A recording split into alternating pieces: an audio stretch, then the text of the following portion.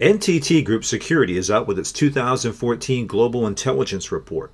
What are some of the key findings, and how can you put them to use in your organization? Hi, this is Tom Field, Vice President of Editorial with Information Security Media Group.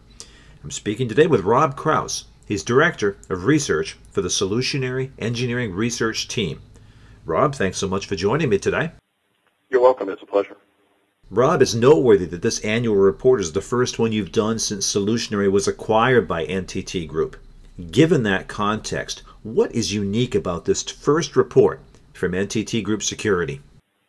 Well, that's a great question, Tom. Last year we looked at data that was purely sourced from Solutionary's visibility around the globe and into different vertical markets.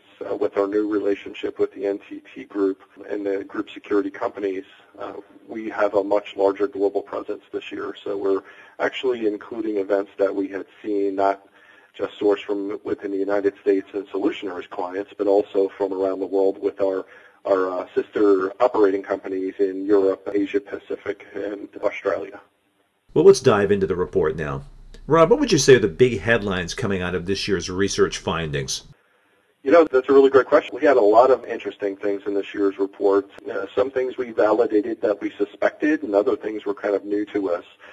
Some of the things that we ran across when we were looking at building this year's report was we wanted to come up with a vision, and we wanted to kind of say, let's talk to our audience, our readership, about the benefit of advanced detective and investigative and response capabilities, and how some of the great tools that are out on the market today can actually help organizations prepare and address cyber incidents. But as we started going through the report, and we pulled in the data from the different, our sister operating companies around the world, we started looking at that data as well as the vulnerability lifecycle management data that we included this year in the report.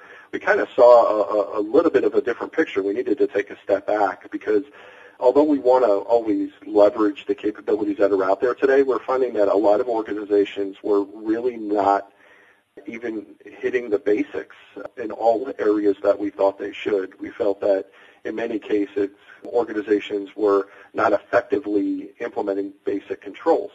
So the mantra behind this year's report is to look at the difference between doing the basics, things such as vulnerability lifecycle management, anti-malware controls, antivirus controls, patch management issues, additionally incident response capabilities. We needed to focus in those areas because we find that organizations in many cases are doing them, but they're not always necessarily doing them well. Let's go into some of the specific findings now, Rob. One of them is about the cost of even a minor incident. What can you tell us about what you learned about these costs that perhaps is a little surprising to some people?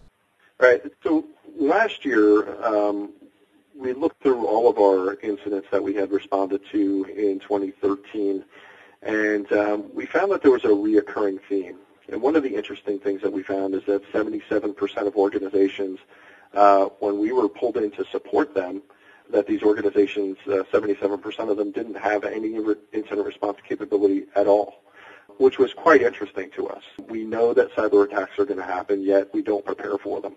And even when, we know that they're going to happen and we don't prepare for them, we're even additionally not securing budget just in case we have to address a major cyber incident. So looking through some of the findings from last year, one of the stories that sticks out in particular was our case study on a SQL injection attack against a company here in the United States.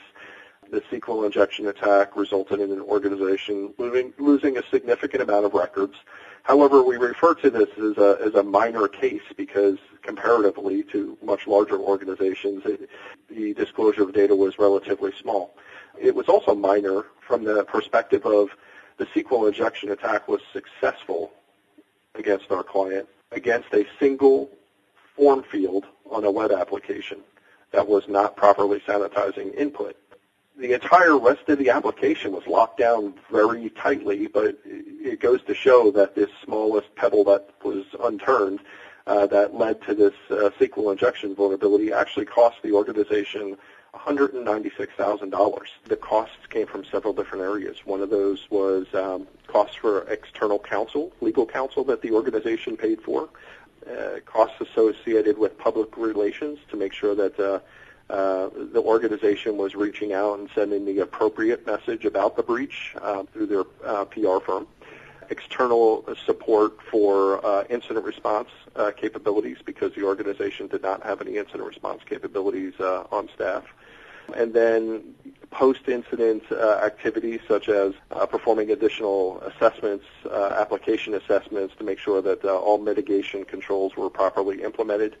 And when you look at the cost that the organization spent based off personnel being required to support this incident response effort, 6 people from the organization, their employees were focused on this remediation effort. You quickly get to that $196,000 number, which is, we believe, small. It's not a large number. We suspect that given the size of this organization, it was a fairly decent number to be concerned with. But when we look at other major breaches that have happened throughout 2013 and here in the beginning of 2014, that number we still predict is a fairly small number. And yet again, we're talking nearly $200,000 for a minor incident. Correct. Rob, everyone's interested in the threat landscape. What insight do you have from your latest report on, as the report says, threat intelligence? What are some of the most dominant threats that you're seeing in the marketplace? Yeah, that's a really good question. Everybody kind of wants to know what's the next great thing that's going to hit them, right? And we're actually seeing that there's a continuing trend. We found a large percent of, for instance, the incident response engagements last year resulted in malware-type response efforts. Matter of fact, 43% of all the incident response engagements that were responded to last year were malware-based. Additionally, we had found that 31% of the incident response engagements that we supported last year were distributed denial of service attacks. So those are trends that we saw in 2013 and 2012 that are continuing. And we're continuously seeing that the evolution of the attacker tools that are out there today is making this number fairly stable. Matter of fact, some of the different things that we're seeing with our research on exploit kits, the tools that the malicious actors out there are using to facilitate cybercrime type activities. In these exploit kits, we're finding that they're getting a lot fresher exploits in those kits to leverage against vulnerabilities that were a little bit newer in nature, coming from 2013, 2014. So we're seeing the weaponization of these exploits is continuing.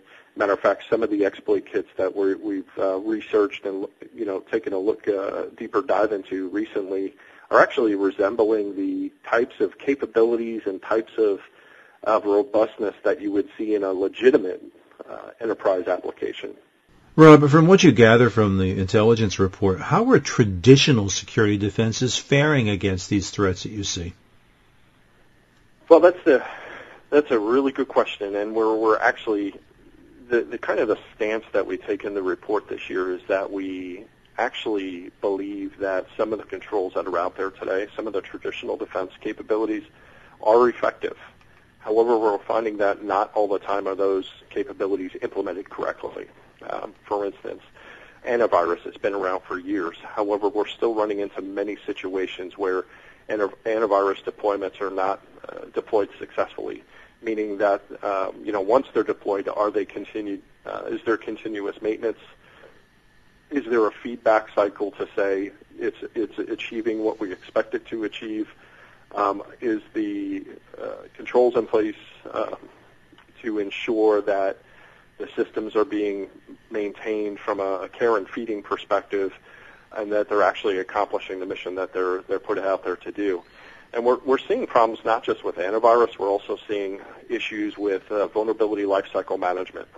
Matter of fact, of all the vulnerabilities that we identified last year, millions of vulnerabilities against vulnerability data from our scans against clients, we're actually finding that 50% of the vulnerabilities identified last year were initially assigned CVE numbers between 2004 and 2011.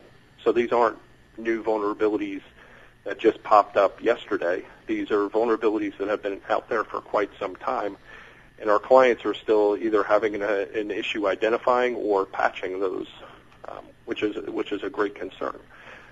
And then additionally, the traditional controls, right? Another one is incident response capabilities, and like we mentioned a little bit earlier, 77% of organizations are not implementing an incident response plan.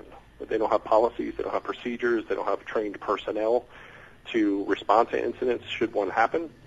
And the 23 remaining percent of those organizations, a very small percentage of those actually have a really tight incident response plan, but most of them just have a couple loosely defined policies and procedures that describe what they should do during a response, not necessarily a guided procedure or what have you. Rob, let's talk about some of the vertical industries. Based upon your data, which of the key verticals are seeing what you might consider an alarming uptick in threat activity? Right. That's something that kind of surprised us a little bit this year when we were looking at some of the vulnerability data. We were finding that over 40% of activity generated from the education vertical market was related to malware. And we've done some research, and we suspect that a large part of that, the reason for that focus in malware in the educational vertical market is because the educational vertical or education sector in general feeds a lot off of the concept of sharing information to facilitate learning. So there's a little bit more of a looseness in those environments. We find that organizations that we've supported through incident response engagements and some of the challenges to the educational vertical market are kind of unique, where they have to provide access to their students so they can learn, but at the same time they need to secure their networks as much as possible, and it's a very fine line between those. I kind of refer to that as the wild, wild west network model, right, where we want to let people on our networks so they can learn things, but at the same time we have to try to control it. But usability and security grind all the time in those types of environments. So we found that quite interesting, and part of that has to do with educational vertical markets have a lot of, I think, a little bit more flexibility when it comes to scrutinizing what types of systems come on to their network. So you've got students who are connecting up to the networks with everything from Nooks to iPads to, you name it. There's everything, every device you can think of is connected to some of these educational networks, right? So that's one of the challenges. And the other thing that we thought was interesting is that there was a 13% increase in botnet activity against the healthcare vertical.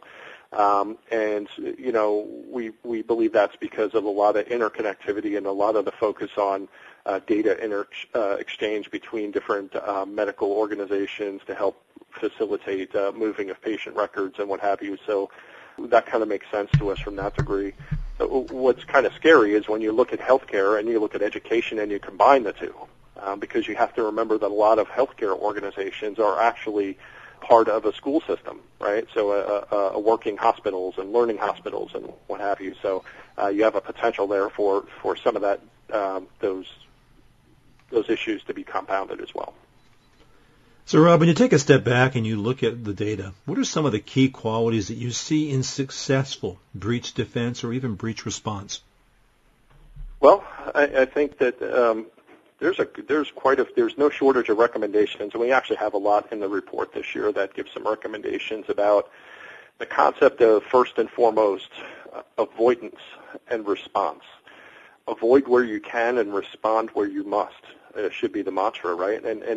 And by making sure that you're doing everything that you can do to avoid a cyber incident will help you filter out, probably 75 to 80% of your major issues. If you're doing the basics right, if you're getting back and doing the basics right, you're doing them well, you're feeding for your security ecosystem and making sure that everything is working as anticipated, you're going to filter out a lot of different types of threats naturally.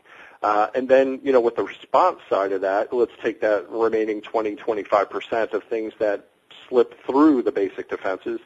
I'd much rather approach those smaller, 20% than have to deal with the daily grind of looking at everything that comes through the door. So I think, as part of that, one of the things we recommend is a risk assessment, performing a threat assessment against your organization, looking at the different risks, looking at your total loss potential for your organization based off of different types of risks, and making sure that you have response plans that address the ones that appear to be most likely. Additionally, I can't say it enough, but preparation. We tell our clients that every year you're going to have a major cyber incident, and most of our clients actually experience a significant incident every year that requires some sort of incident response support. And what happens is that if you prepare for those in advance, it's going to make it a lot less painful.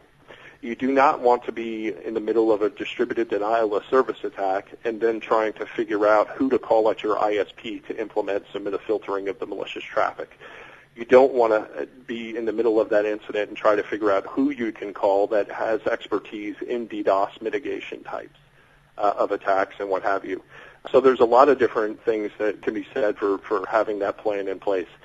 So the preparation phase is huge. And one of the things we also recommend is don't just write policies, procedures, and what have you and put them in place without fully testing them. We recommend at least an annual test of the incident response plan by going through mock exercises, making sure that your organization can respond effectively. And during that exercise, identify the gaps that you need to work on before your next exercise or before your next real-world attack. Rob, final question for you. We've thrown a lot of information at people in this conversation, and certainly you've got a whole lot more in your report.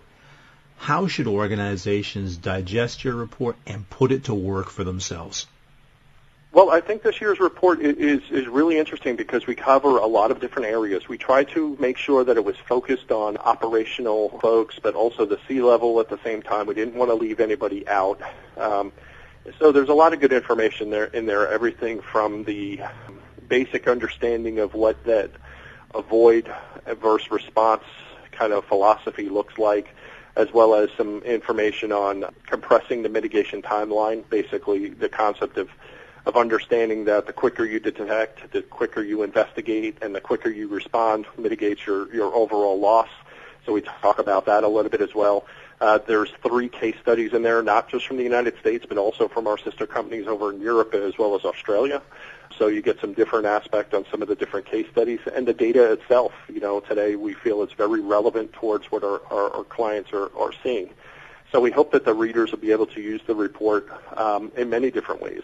We fully realize some readers are going to go in and say they're going to look at the table of contents and they're going to pick out a couple sections that appeal to them, which is fine. But we definitely recommend keep it as a reference, right? Pull down that report, take a look at some of the different case studies, see if they apply to your organization.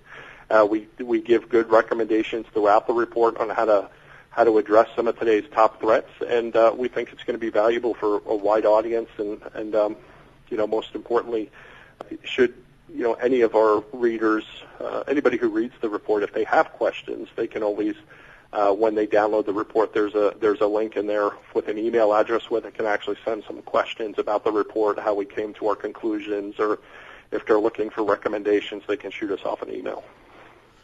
Great, Rob. I appreciate your time and your insight today. Thank you so much. Oh, thank you. The topic has been the NTT Group Security 2014 Global Threat Intelligence Report. I've been speaking with Rob Kraus, Director of Research for the Solutionary Engineering Research Team. For Information Security Media Group, I'm Tom Field. Thank you very much.